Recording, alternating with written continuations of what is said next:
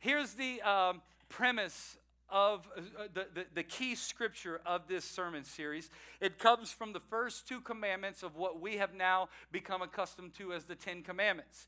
And it says in Exodus chapter 20, verse 2, I am the Lord your God. So this is God speaking. He's speaking to mankind. He said, I'm the Lord your God. I'm the one who rescued you from the land of Egypt, the place of your slavery. I think he also wanted to throw in there, and I'm the only God who's ever been able to deliver you from captivity, slavery, and bondage. I'm the only God. I am the only God. And he says, verse 3, you must not have any other God but me. No other competitors, no competition, no stacking your hand with other false gods. Verse 4, you must not make for yourselves an idol of any kind, for I am a jealous God who will not tolerate your affections for any other gods.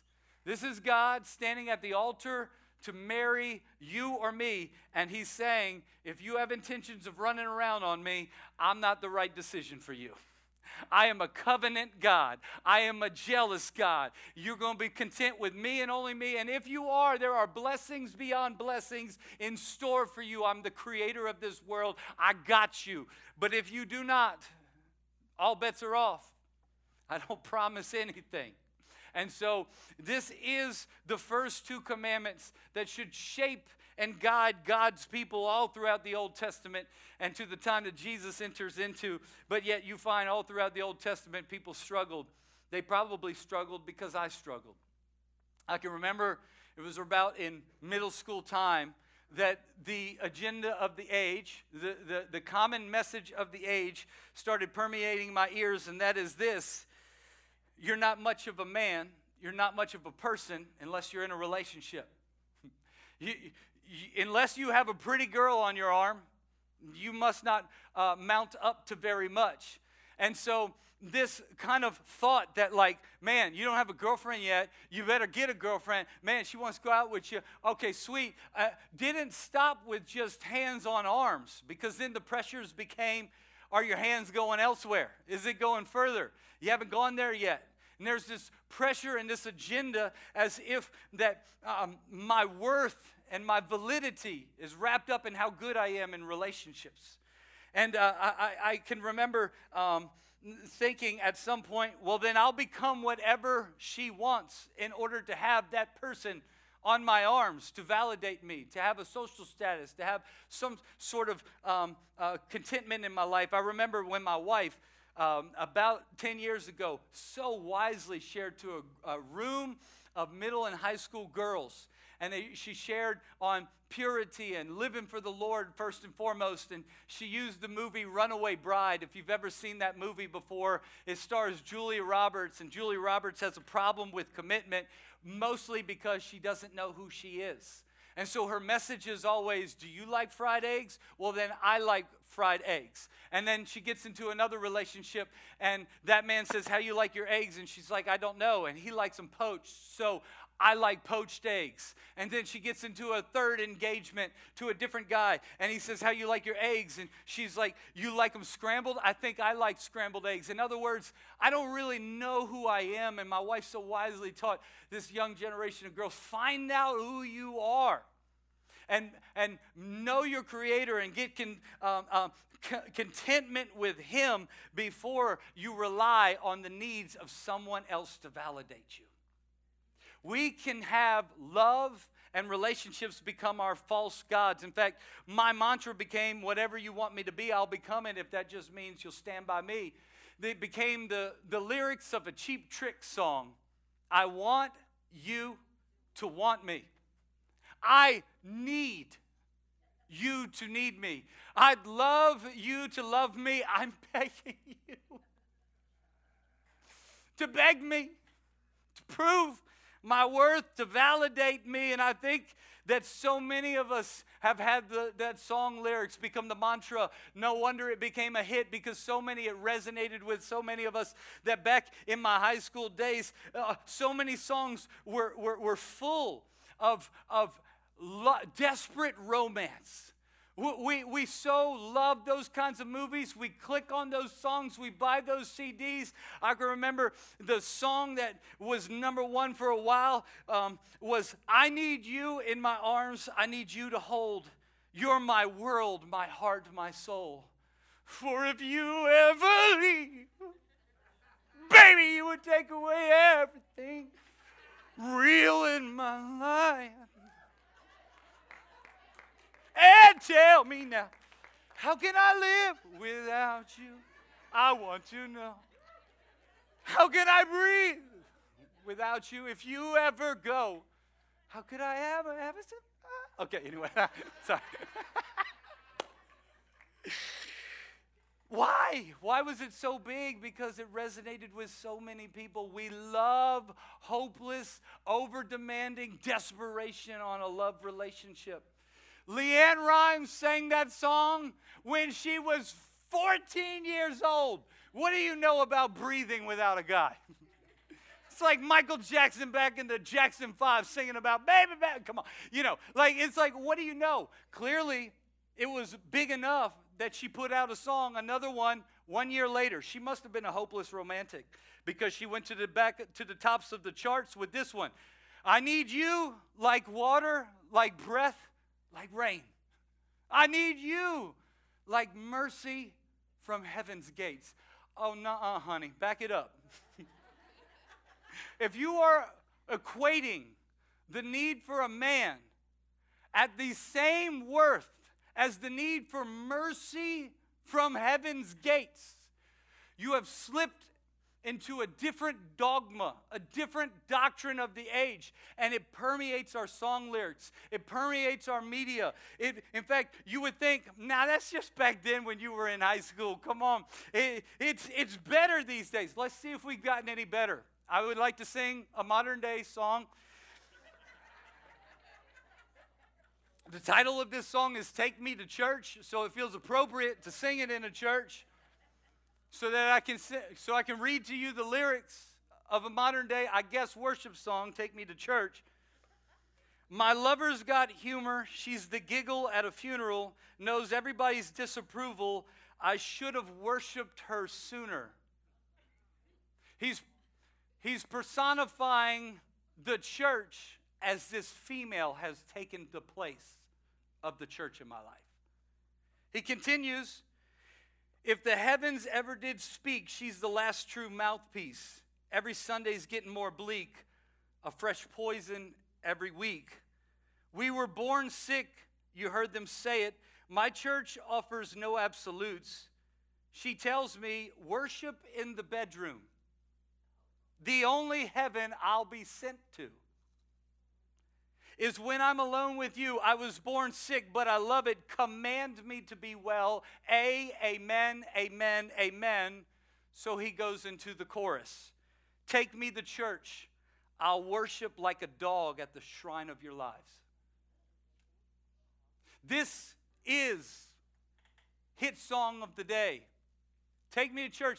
I'll worship you like a dog at the shrine of your lives. I'll lick it up. Whatever you're putting down, I'll pick it up. If only I can roll with you, be with you, stand next to you, and if you would just validate me and redeem me. Maybe that's a one-off for today. Got one more for you. You ready for it? This is so much fun, right? Because I know these are the songs your friends listen to. So this is their song, right? How about these lyrics? This is going to hurt, but I blame myself first because I ignored the truth, drunk off that love. My head up, there's no forgetting you. You've awoken me. Oh, this girl woke him up. Maybe he's woke. Okay, I don't know. You've awoken me, but you're choking me. I was so obsessed, gave you all of me, and now honestly, I've got nothing left. Come on, can you see the empty promises of any God other than the one true God? False gods will leave you in despair. So he goes to the chorus of a song called Dangerously by Charlie Puth. I loved you dangerously more than the air that I breathe. You're stealing songs from Leanne Rimes. Come on. Knew we would crash at the speed that we were going. Didn't care if the explosion ruined me. Baby, I loved you dangerously. In our culture, we like to overhype these relationships to the point that my worth is negative if I don't have a relationship. I need someone else to make me whole. I need someone else to redeem me. Our world is full of this lie that comes to us that says my worth, my existence, and my fulfillment all come from how good I am in relationships. If I'm no good at them, well, I must be worthless. Our world is full of, really, this is Aphrodite's doctrine. Aphrodite's doctrine is sex over sanctity. I know I should put sanctity first, but I like the feeling. I like the need. I like the affirmation. I like the love. I like consuming it. I like being around it. And so I will put sex and the pursuit of sex higher than sanctity. I'll get it right on Sunday morning, and I'll even ask for forgiveness. And you could do that, but let's be real. We need to have a behavior change where God gets to be God and not some relationship 6 out of the 7 days of our week.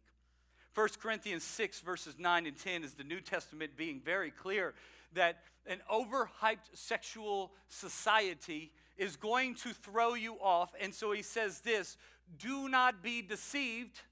And then he finishes with this, these types of people will not inherit the kingdom of God. So you want to hear the list that he begins to rattle off. Do not be deceived. No sexually immoral people, idolaters. Hey, there's idolatry, right? False gods, right in the middle of it. Adulterers, or anyone practicing homosexuality. No thieves, greedy people, drunkards, verbally abusive people, or swindlers will inherit God's kingdom. We like to pick out one or two of these out of the list and pick on everybody else. But this is what they're saying, don't be deceived. And if you'll notice, the first 4 are all hypersexualized. No sexually immoral. Those are people having sex outside of marriage. Idolaters, adulterers, those are people having sex outside of their marriage.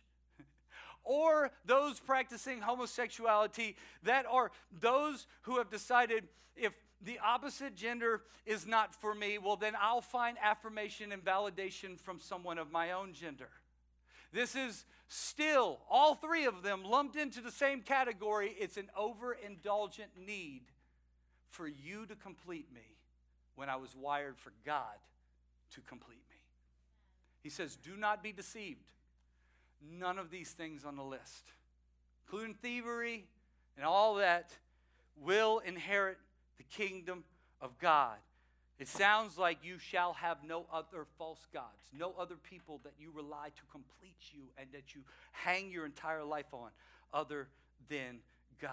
See, I think something's gone wrong in our society when it comes to sex and love. C.S. Lewis, one of my favorite authors, I'm in a small group with a bunch of us reading Mere Christianity, and here's one of his famous quotes talking about this, and he says this, suppose you came to a country where you could fill a theater by simply bringing a covered plate onto the stage and then slowly lifting the cover so as to let everyone see, just before the lights went out, that it contained a mutton chop or a bit of bacon. Would you not think that in that country something had gone wrong with the appetite for food? And would not anyone who had grown up in a different world think there was something incredibly off about the state of sex instinct among us today? Could you imagine that? Theaters just going, come on, it's a packed house today. You ready? Here we go. Woo! Gonna undress it, right? It's a mutton chop. He goes on to say, you would have to surmise that this culture must be starving. They haven't had food in forever, that they'd fill a theater to eat this mutton chop for it to be that important. And yet he goes on to argue that we have increased our sexuality generation after generation after generation. The pressures have gotten worse. The boundaries have gotten pushed further to the point that we have an overindulgence, and yet we still need it more and more and more. In other words, it's a false God that we will chase and chase and chase and chase. And if we could just step outside of ourselves, we go, something's gotten off here. that this is what I need to be the entertainment in my life. Or this is how relationships have now been defined in my life. Things instead of people. What's gone wrong? Well, I think what's gone wrong is my need for love or sex has become my first priority. It's become my God. Because I need it to validate me. And so if you like titles, this week 2 I've entitled, My Love is My God. Because this is for a message of how we so often get off where a significant other or someone else becomes the love that our God relationship should have. See, I love that the Bible is not devoid, it's not void of conversations like this. I love that even heroes in the Bible struggled with the same situations as this, where they needed love to take the mantle of their life to prove their worth. And so I'm just so grateful that there are screw-ups in the Bible just like me too, who have seen redemption, and then God has brought redemption in my life, and I believe he's going to do that for some people today.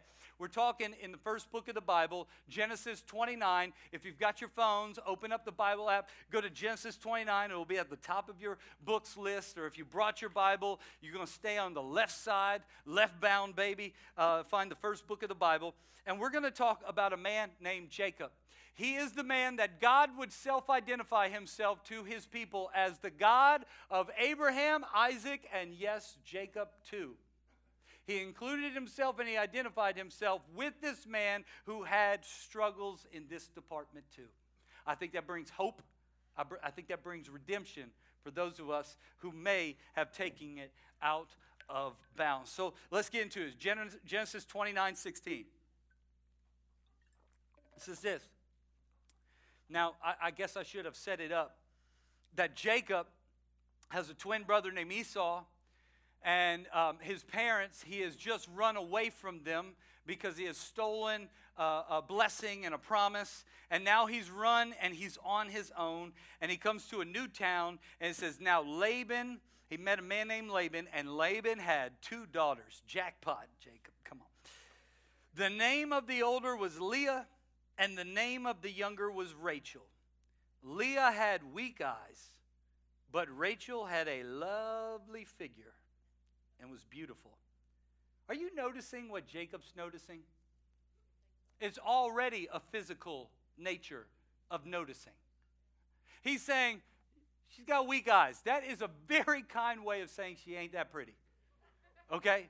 Like, actually, commentators say it either means that or it means maybe she had like a lazy eye, and so like one of her eyelids might not have been able to open the same, and we equate beauty with symmetry and different things like that. So maybe of some form or fashion she didn't measure up to Rachel, because Rachel had a, write this down, lovely figure. It's like, who's writing this story? And he says, and she was beautiful. Verse 18. Jacob was in love with Rachel. And he said, girl, I'll work 7 whole years for you, baby. Come on, I'll work 7 years in return for your younger daughter, Rachel, is what he told Laban. And so Jacob served 7 years to get Rachel, but they seem like only a few days to him because this man was in love with her. Don't we love these stories? Oh, I love the hopeless romantic. I love the overindulgent, throw all abandon to the wind. I know it ain't wrong, but if being wrong, if being right is wrong, I don't want to be right, baby. All 3 relationships that we're going to see right here had an overindulgence on relationships. Number 1, Jacob needs Rachel.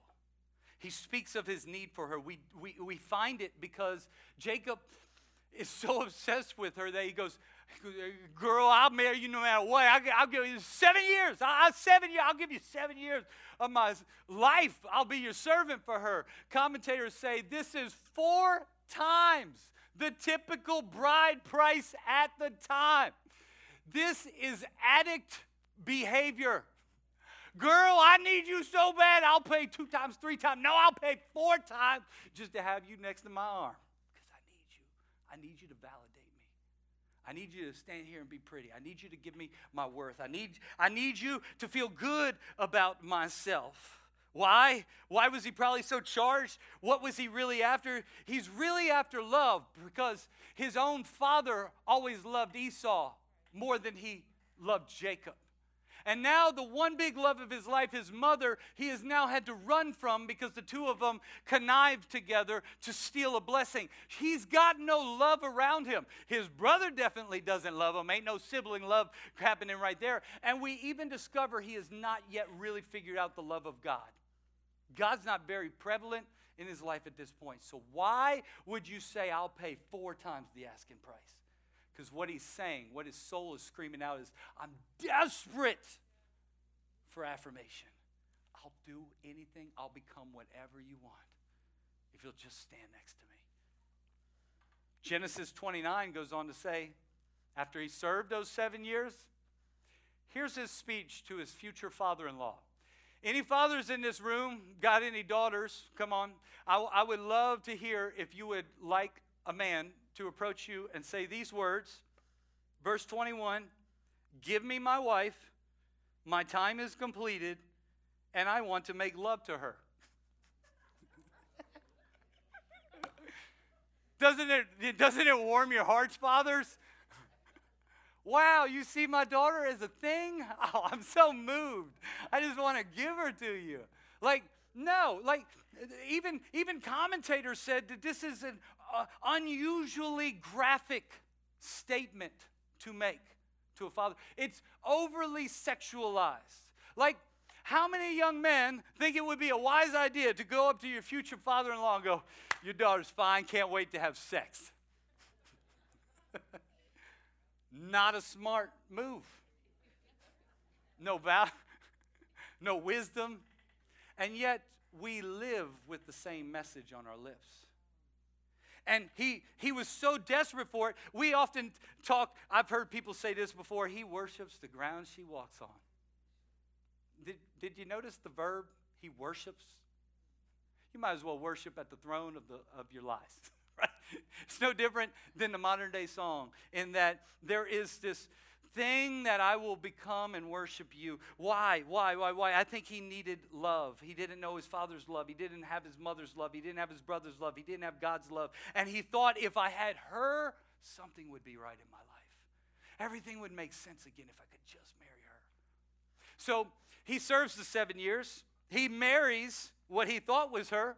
But that night, as he was intoxicated, Laban gave him Leah instead, the older daughter, the one with weak eyes. And he woke up the next morning and go, girl, you got weak eyes. You are not Rachel. And he goes back to Laban and he said, what did you do to me? And Laban said, I didn't promise you any specific daughter. I just said I'll give you my daughter 7 years from now. Laban working the system. And so here's the second one. Leah knows she wasn't wanted. Leah knows she was forced betrothed. Leah knows her father just pawned her off in a scheme. And now Leah becomes someone who needs Jacob's love. If I'm going to have any value, if I'm going to have any worth, I need some man to love me. My own father pawned me off. If my younger daughter's of the age to get married and I'm still not married, it ain't going very well with men. Men don't seem to appreciate me. What's my worth in this world if I'm not even married off? And so after years of neglect from men, she developed a need for Jacob's love. How do we know this? Verse 32 through 35 describe that Jacob would then negotiate 7 more years for his second daughter Rachel. They'd get married too. And Leah would always play second fiddle to Rachel. I'm the wife who's not really loved. But Rachel hasn't been able to have any babies. Maybe, just maybe. The worth of an estate in this time is if you give a man a son, someone to carry the inheritance, maybe my value and my status will go way up. And so the Bible records that Leah was able to have a son. And it says in verse 32, she named him Reuben, for what's her thought on her mind? Surely my husband will love me now. I gave him a boy. I'll finally be worth something. That didn't seem to work because she had a second son. She named him Simeon, verse 33, because the Lord heard that I am not loved. Do you hear the tune of her life song. I need love. He gave me this one too. The third son, she named Levi. Verse 34, she declared, now at last my husband will become attached to me, for I've borne him 3 kids, 3 sons. Surely I did works. I did stuff for him. I did everything he asked of me. I've been serving him. Surely I should be loved now. I'll do whatever it takes to be loved. It says she finally has a 4th son. And on the 4th son, it's the only one of the 3 key people in this relationship, Leah, Rachel, and Jacob. She is the only one who shows any amount of spiritual progress when she has a 4th son. And she said, this time I name him Judah. This time I will praise the Lord, period. Put the pen down, walk away. I don't need your love anymore because I've got his love. And I welcome your love, and I would desire it, but I have no longer a prisoned, handicapped, handcuffed need to your attention, your behaviors, your demands, for I have Judah, and I will praise God and God alone. He has become enough for me. I've tried to measure up, and I've tried to bow down at the altar of your lives, but I hope that we could get to this point too. Girl, if you want to roll out on me, you can roll out because I got my love from my Father. I don't want you to, but I am no longer need you. I'm not indebted to you. This is when a relationship can really get healthy. Because you are not putting over-demanding needs of becoming God on me, and I am not putting over-demanding needs on you. That you better be my God. Right? This happens time and time again. And I could include that Rachel had a need as well. She had her husband's love. What relationship did she need? She started pleading, my sister's got 4 sons and I can't even have 1 child. God, I need a child. And if it's not a relationship we do it to, we can do it to our kids too, where we promote our kids' worth to a God-like status. I will live vicariously through you. You will do this and you will become this because I am living through you. And it's overbearing. It's suffocating. It makes children grow up to say, stay away from me. And when we don't find the validation of the love of God from Him first, we too put off this aura that if you don't fulfill, man, it's just too much. It's too crippling. It's too overbearing. It's too over the top. You're always unhappy. It's always based on me. And here's my favorite part of the whole story. When God surveyed the land and He decided, I'm sending my Son, Jesus Christ, the Savior of all the world. He surveyed the 12 tribes of Judah, which most of them came through Leah and Rachel. Guess who He chose to send Jesus through? The tribe of Judah.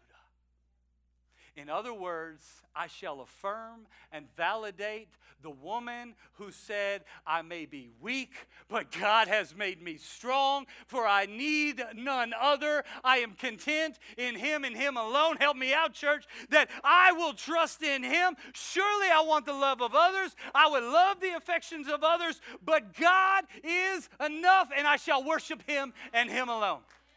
I don't care if I got to walk through this thing by myself. Jacob, if you don't like me, I love Jesus. I love God. I have got enough. And when Jesus says, when God says, which tribe should I come through? He says, let's make the weak strong. Because He always makes the weak strong. I might be, in culture's eyes, weak because I'm not giving into the pressures of flirting with every girl I come across. Or they might see you as weak because you're going to hold on to your virginity and you're going to save the best gift you got for the one that you marry. And people might say that's weak, but God makes the weak strong. He uses those things that confound the wise, the simple things to confound the wise. What did you do? What? Because I am not as desperate as you. One day, game on. Today, I'm content. Paul said it this way, I have become content in any situation that I have come in. And I don't need anyone else's approval to validate me. Write this down. When we deprive false gods in our lives, the real God arrives. And his name's Jesus Christ. When we deprive the false gods in our lives, the real God arrives. His name's Jesus Christ. This is what happened with Leah. She said, I will deprive my need for you, and I will build my trust in him, no matter my situation. So, 3 ways to bridle this idol. I'm going to go quick. 3 things you can do with this, 3 things that you can get back on track, because I am not standing up here pointing fingers at anybody. I too was in bad shape and had bought Aphrodite's doctrines, and I had probably worshiped at her idol before until I met Jesus Christ, and he flipped the script. And he changed everything, and he wants to redeem you and I. So here's 3 ways to bridle this idol. Number 1, find your why. Find your why. Ask yourself, why do I need this person's attention so much? Why do I need this person's approval so desperately much? Why do I need it? You know, there's a saying out there that I think is true. Men use love to get sex, and women use sex to get love. I am trying to feed off of you to get something empty in me that only God can fulfill. And when I use you up, or when you don't no longer meet my needs, I'll find another source. And it's hurting people. It's cutting them up, and it's causing a frustrated, let down, despairing generation. This is what Ernest Becker said. We so often maintain the fantasy that if we find our one true soulmate, everything wrong with us will be healed. After all, what is it we want when we elevate the love partner to the position of God? We want redemption, nothing less. I need you to redeem me. Everybody else has given up on me. I don't know if I measure up. I don't know if I'm enough. But if you'll stick with me, you'll validate me and you'll redeem me. And only God can do it. I love Lamentations 3:24. And it says this, the Lord is my portion, says my soul. Therefore, I will hope only in him. The Lord is my portion. He's enough. You ever been served up dinner before? Somebody gives you a portion, and you need to get to a point where you say, that is enough. Working on that, okay? Right? Let's not do that to God, too, when it comes to the love relationships in our life. God, you're my portion. I need a little bit extra to be content. No, the Lord is my portion. I'm going to hope only in him. You can do this finding your why by simply praying this prayer. God, I'm sorry I replaced you when you are all that I need. You are my portion, and you are enough for me. Number 2, second way to bridle this idol is to set boundaries. Set boundaries. Define the line. How far is too far? You better decide now before you're in the heat of the moment. Tim Keller said it this way, we know a good thing has become a counterfeit God when its demands on you exceed proper boundaries. Come on, our single people need to realize I don't need to give you sex in order to feel love, and I don't need to use love in order to get sex, because I have gotten affirmation from above, and I am going to set boundaries. And so here are the boundaries. You can go this far and no further. If you can't respect that, I can't respect you. You can go. Girl, you fine. Bro, you are hot. You got a great job too. But it will not sustain me like the love I'm in right now. You know, when my wife and I met, I really had to get to a point where I had bit Aphrodite's doctrine for so long that I met Jesus Christ, and it took 1 or 2 years of following him before I really got to a content place that, God, I don't need to be in a relationship right now. Others may talk. Let them talk. I'm content. I'm fine. I think I'm ready to get married. I'm entering the end of my college career. I could financially support one, but if it's not the right time, we're good. You're enough for me. I think it was no coincidence that it was about 3 months later that for the first time in my life, God introduced me to what would become my wife. I praise God he didn't introduce me a day sooner, because I probably would have medicated off of her. We got to get to a point where you say, God, you are my portion. You're enough. And so because of that, we set boundaries, because that doesn't mean I am not attracted to you. So here are the boundaries. You got your own apartment, and I am not going in there alone with you. I don't trust myself. One time I tried to bring her lunch after I left work from the church, and I brought it over to her, and we thought surely we could sit down and eat. And I realized, nuh-uh, my wife, I'm going to try to, let's take this lunch on the front porch. We sat on the front porch. Everybody like, oh, that's so sweet. They're doing a picnic. This brother needed a picnic. We said boundaries. And now that we're married, we still have boundaries. In the bedroom, both of us have a voice. It's not one person's demands outweigh the other person's demands. It's a respect of boundaries. Write this down. You'll have more strength to say no when all idols are bridled. And I finish with number 3, reorient your hope. See, if you put your hope in anything else other than God, it will be just a matter of time before it lets you down. And when it does, you can have 4 reactions. Number 1, you can blame them and move on to another one until it falls apart and you blame them, and then you move on and you repeat the cycle over and over and over. Or you can blame yourself, and you can just put yourself down. You can live in condemnation. You can beat yourself up. You can also blame the world and just write off the entire gender. All men are pigs. All women are gold diggers. Right? You can make one of those declarations, or you can do number 4, reorient your hope to God and God alone. God, I put too much weight and importance on this relationship. Father, I now put that on you and you alone. Colossians 3 says this: you have been raised to life with Christ. Now set your heart on what is in heaven, where Christ rules at God's right side. Christ gives meaning to your life. And when he appears, you also will appear in glory with him. Come on. When Christ shows up and he's enough for me, come on, you also will have arrived, for you have had the need fulfilled in Christ and Christ alone. And so what's our response to this? Here's what I'm asking. We're not done worship. I'm going to ask everybody in this room, stand to your feet right now, because I believe our response to this can be a song that becomes a declaration that I am going to realign myself with him. He's my portion and he's enough. Let's sing it. I'm already chosen. I know who I am. I know what you've spoken. I'm already loved more than I could imagine. And that is enough.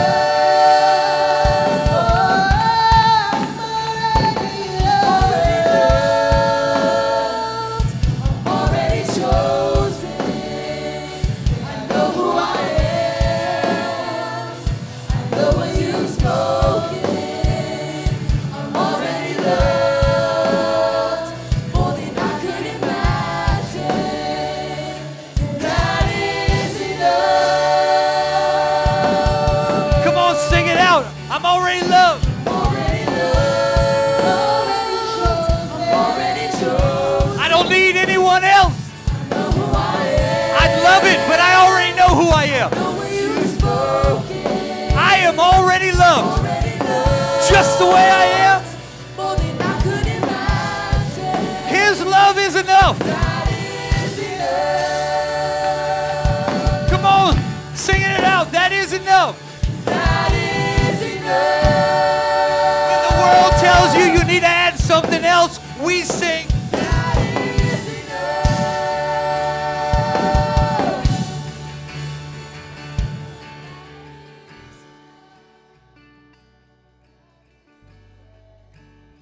Father, our response to this message, for those who want this to be your response, Father, we repent of living off of someone else or finding our greatest value in someone else's opinion of us. When you thought so highly of us that you died to save us. Your love is enough.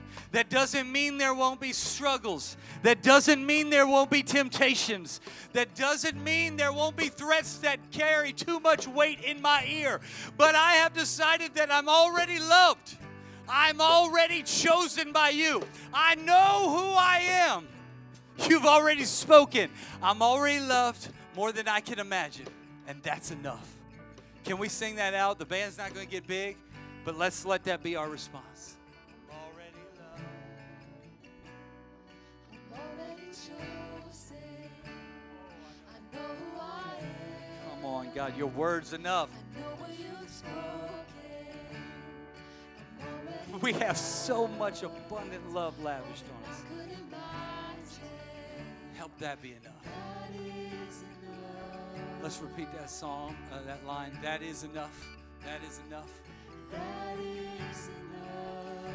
Come on, let your spirit tell your soul and your flesh that his love, it is. Is enough. One last time as we declare it's enough. That is enough. Father, speak a blessing on your people. Father, we've been lied to. I don't really even blame other people for this, for we're the ones who bought into it. And Father, we know that the enemy has been lying to us because it's all about a false God. It's all about a counterfeit that if we'll put more trust in it than in you, well, we're off basis. So Father, you are the Lord our God who rescued us from bondage. We will not have any other false God besides you. Father, we put this idol in its place. You are now bridled. I will accept the love of a friend or a person, but not above the love of my Father. And that is enough. In Jesus' name I pray. Before we leave, with every eye closed, just want to ask you, some of you in this place might be going, you know, I don't know if I've ever put my trust completely in God and God alone. I'm like you, Pastor Drew. I have used relationship after relationship to try to validate my worth, to try to find redemption, to try to start over again. And I'm here to tell you that the only relationship that can truly help you start over again, and this time with a clean slate, is the relationship with Jesus Christ. He knew you messed up. He knew you were a sinner. He knew you screwed up just like me. And he still said, I'll go die for them, because no one is willing to die for them like I'm willing to die for them. He died for you, crucified for you, was beaten for you. It was an innocent man treated like a guilty person so that your guilt can be now treated like innocence for all who believe. With every head bowed, every eye closed, I'm not going to call you out. I'm not going to call you down, nor will I embarrass you. But I want to give you a moment to let Jesus become the Lord of your life. If you're in this place or hear me where you are online, and you say, Pastor Drew, today is the day I give my life back to Jesus Christ. Come on, I want to serve him and I want to follow him, and no other God will suffice but him. Today I make that declaration with you, with no one looking around. Would you just throw your hand high into the sky so that heaven sees your decision today? If you're online, just write into the chat, I choose Jesus. I choose Jesus, include me too. Come on, there's hands on this, all over this place. Many people making decisions. As a church, those who raise their hand, let's pray along with them a decision of a prayer. And we say this: Jesus, I give you my life. I am a sinner. I've done dumb things. I've screwed up. I've hurt myself. I've hurt other people. Most importantly, I know I hurt you. This isn't who you created me to be. I want to get back to who you called me to be. Thank you for your son, Jesus, who died in my place so he would wash away my guilt. He has washed away my shame. All those dumb things are no longer held against me in your eyes. And that's incredible. I want to live my life for you alone. You be my Lord. You call the shots. You're my only Savior. And that is enough. In Jesus' name. And the church said...